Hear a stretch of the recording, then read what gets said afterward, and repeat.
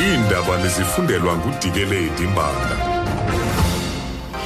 Eliphambili kwezi abazali nootitshala bezikolo ezikwi Northen Arreas babambe uqhankqalazo ngaphandle kweeOfisi zesithili zesebe lemfundo eSidwell eBhayi.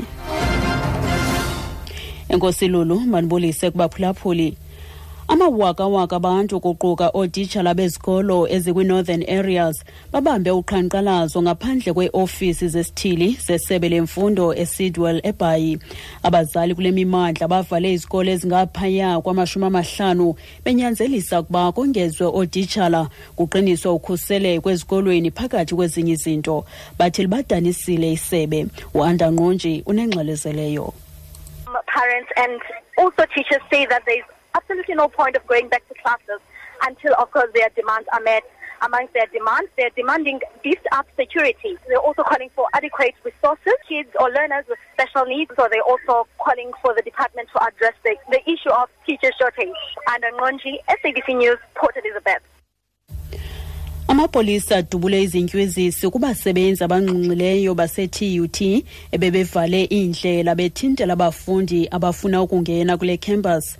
Abasebenzi abakugwayimbo nabakhabe isivumelwano ekufikelelwe kuso nenehawu kwiveki ephelileyo bafuna iziphathamandla zeliziko mfundo ukuba zihlangane neenkokheli zabo. Ukanti imibutho yabafundi SASCO ne-Pan-African Students Movement iligxekile inyathelo labasebenzi. Le mibutho ithi nangona ilixhasa inyathelo labo kodwa inkxalabo yabo likamva labafundi base-TUT. iDA imemelele iHawks ukuba zinabise uphando lwazo kwisityholo zobuqhophololo kwisiko learhente lololiwe babakhweli kweli iPrasa. iHawks ziphanda umba wentlawulo yama-80 ezigidi zerandi eyenziwa iPrasa kusomashishini waseAngola ekutyholwa ukuba ungumhlobo kamongameli Jacob Zuma. Le ntlawulo inxulumene nokwenziwa kweentloko zololiwe. uManity Freighters we-DA uyacacisa. We're asking the chairman of the board of PRASA to come back and give us progress on their investigations and to find out what is going on, and also in Parliament itself, because it's the one project that would have turbo-boosted public transport and would have been a big improvement and change to mitigate the bad apartheid planning that we have in place.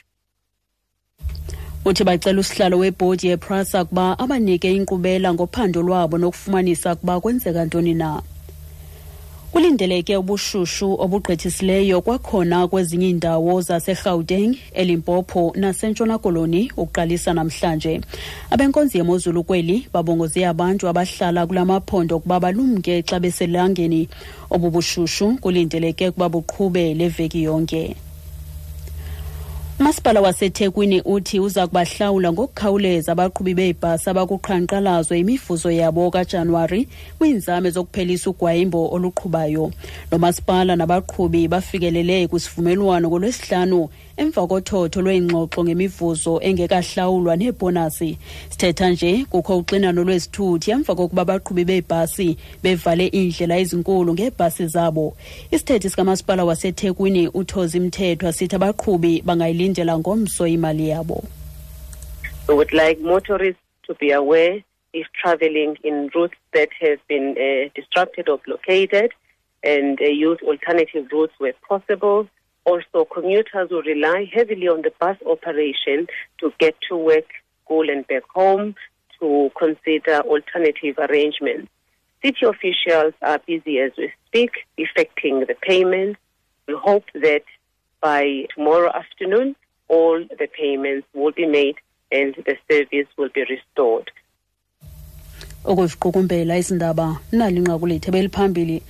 Amawaka-waka abantu kuquka ootitshala bezikolo ezikwi Northen Arreas babambe uqhankqalazo ngaphandle kweeOfisi zesithili zesebe lemfundo eSidwell eBhayi. Ngelo nqaku masizibambe apho ezale yure.